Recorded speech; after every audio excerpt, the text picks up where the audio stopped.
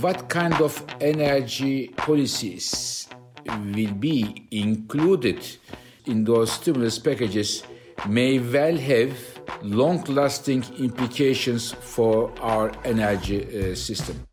Welcome to Energy 360, the podcast from the Energy Security and Climate Change Program at CSIS. I'm your host, Lisa Hyland. This week, Sarah Ladislaw talks with Fatih Birol, the Executive Director of the International Energy Agency. Fatih and Sarah discuss some of the immediate and long-term impacts of COVID-19 on energy demand and supply. They look at how world leaders could build green stimulus into their economic recovery efforts that have both energy transitions and resiliency in mind. And finally, they think about the challenges different governments face when designing these green stimulus packages. Well, Fatih, thank you so much for joining me today. Thank you very much, Sarah, for the invitation. It's a great pleasure. You know, I just have to say before, we started on our conversation, I've just noticed you and your colleagues at the IEA have put out just an enormous amount of material as soon as the COVID-19 sort of economic downturn hit. I've just been really struck by the amount of information and guidance that you all have provided on everything from like oil markets to electric vehicles to renewables. And I think that was all just in the last week, after just a huge amount of guidance that you've provided for the private sector and policymakers. So I wanted to say thank you. I think it's really been an amazing amount of work. Thank you very much, Sarah. Yes, the day we understood that this is a major issue for the economy, for environment and for the energy sector, I have changed the program of work of the IEA. Everything is now around coronavirus today and after coronavirus.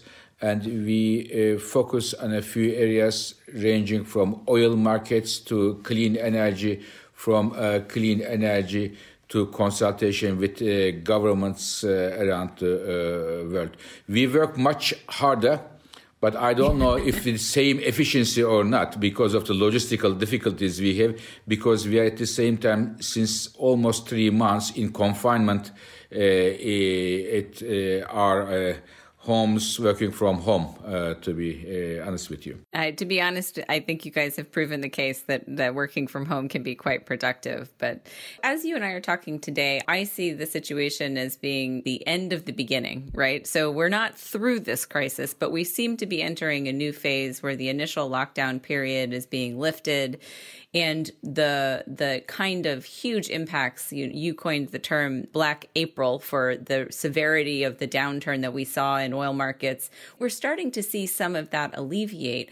I just thought it might be a good chance to get your thoughts on what impacts from the COVID-19 economic downturn in the energy space might be longer lasting. How do you think about, as we're coming out of this initial lockdown period, what impacts on the energy sector might be longer lasting than those initial impacts that we saw? So we will see some impacts for sure, but some of them may be. I will explain you what I mean. Some impact we will see mainly as a result of the change in the consumer behavior. It is related to how we go from our homes to work, how we communicate, how we travel. There are different aspects, and we will see some implications of this on energy demand, energy use. And there is a lot of discussion on this, and I believe there will be an impact. But my view is the debate around the impact of the change in the consumer behavior is rather on the exaggeration side. I think the real impact on the energy demand will be rather limited. Some of the impact we may well see some rebound there. There will be some lasting impact, but I do not expect that the change in the consumer behavior will lead to a new energy world. So this is one. But there will be some impact, surely we are going to see. Second likely impact is the following. Many governments around the world are preparing recovery packages, stimulus packages, and almost all of them are once in a generation in scale. And the governments are going to make hugely consequential decisions in a very short period of time. And what kind of energy policies will be included in those stimulus packages may well have long-lasting implications for our energy system. Let's do not forget, Sarah, that some of the sums we are talking about is the $1 trillion scale, and they are huge numbers. And if it goes to this technology, it will have that type of implication. If it goes to another technology, it will have a different implication. So therefore, it is very important that the governments, in my view, include the right energy policies in their stimulus packages. But I know that the first and foremost job of the governments is the recovery of the economy. This is number one. The second is employment. This is number two. But also, after creating a firewall around our economies, we have to think of the future, and therefore the investment decisions which will be made by the private sector, by the governments, will surely get an input from the stimulus packages, and therefore the preferences in those stimulus packages will be critical for many years to come. Fatih, I want to go back to some of the lasting impacts potentially on the supply side in a minute, but I think your points, and again, you all have convened ministerial meetings on this issue, and you've talked with lots of different ministers and government leaders on stimulus. I agree. There's a lot of people thinking that we'll see something akin to the kind of green energy stimulus that we saw in the post-2008 great financial crisis response. And I think, as you and your colleagues have pointed out, hopefully even better than that in terms of being able to stem the tide of emissions. But are we seeing that happen right now? I mean, is it too early for those kinds of stimulus packages? Are governments encountering different kind of challenges oriented with putting those kind of stimulus packages together? I mean, in the case of China, not necessarily wanting to take on nearly as much debt. So are you as positive about the potential to get that kind of stimulus? And what do you think needs to happen for governments to feel like building back better and including energy in stimulus packages is really an important thing to do? I am cautiously optimistic, Sarah, for the following two reasons. One, many governments are considering to put energy-related policies in the stimulus packages. I know it because we have been contacted by many governments around the world asking for advice. Governments in North America, governments in Asia, Europe, elsewhere, they are really looking for advice. And I will come to that in a second. The second reason why I am hopeful is that some of the clean energy options we have on the table now that hopefully could be included in the stimulus packages, their costs are rather low. For example, compared to 2009, the cost of solar, cost of wind is much, much lower. And there are some technologies which are ready for the big time, and they are also, in my view, an attractive options to invest. Now, many governments are, I said, interested to put energy policies in place in their stimulus packages, but here we have to be very careful. I know that in many countries, including United States, but also in Europe, in Asia, there is a looming debate as if some parts of the public pushing for jobs, the other part pushing for the environmental priorities. So if there was a clash between the jobs versus environment, this will be a bad news in my view. How can we avoid this? We can avoid this through choosing energy policies which would help to reduce the emissions, but at the same time help to create jobs and help to also boost the economic recovery.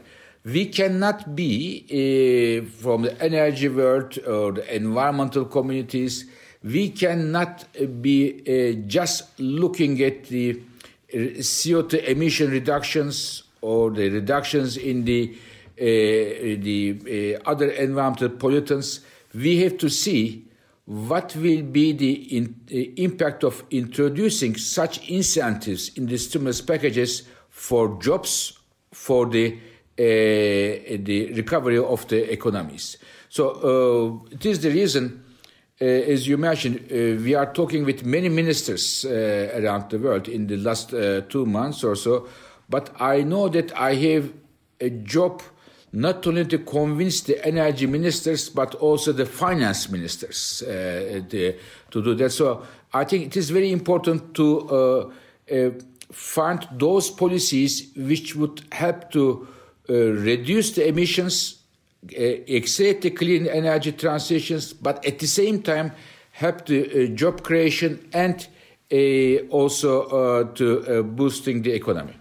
Fatih, going back just for a quick second onto the potential lasting impacts of COVID-19, I mean, one question that we certainly get a lot is whether or not on the supply side, you focused most of your comments on the demand side, but on the supply side, whether any sectors of the portions of the energy sector received a fatal blow, if you will, or something that in this economic downturn has delivered a real crisis for it. And today you've put out a report saying that the renewable energy sector is going to be quite resilient. But what about sectors like U.S. tight oil production or U.S. Coal consumption or things like that? I mean, is there any sector of the or portion of the energy sector that you see as really having received sort of a permanent and or lasting impact from the supply side? I think we are going to see globally oil and gas industry getting a big hit, which is unprecedented. And shale oil will be definitely getting a strong push back. The investment, the companies, and others for sure. Which, and in fact, just before the crisis, some of them were rather in a vulnerable position, and it will make the life worse for shale industry. Now, if we can go just before the coronavirus crisis, before the demand destruction, we know that some major oil producers said they were to increase the oil production. And one of them said they want to wipe out shale, the main reason. They said officially from their country, an official statement. And surely where we are today, as a result of the glut in the oil markets, very low oil prices, we are going to shale to get a big hit.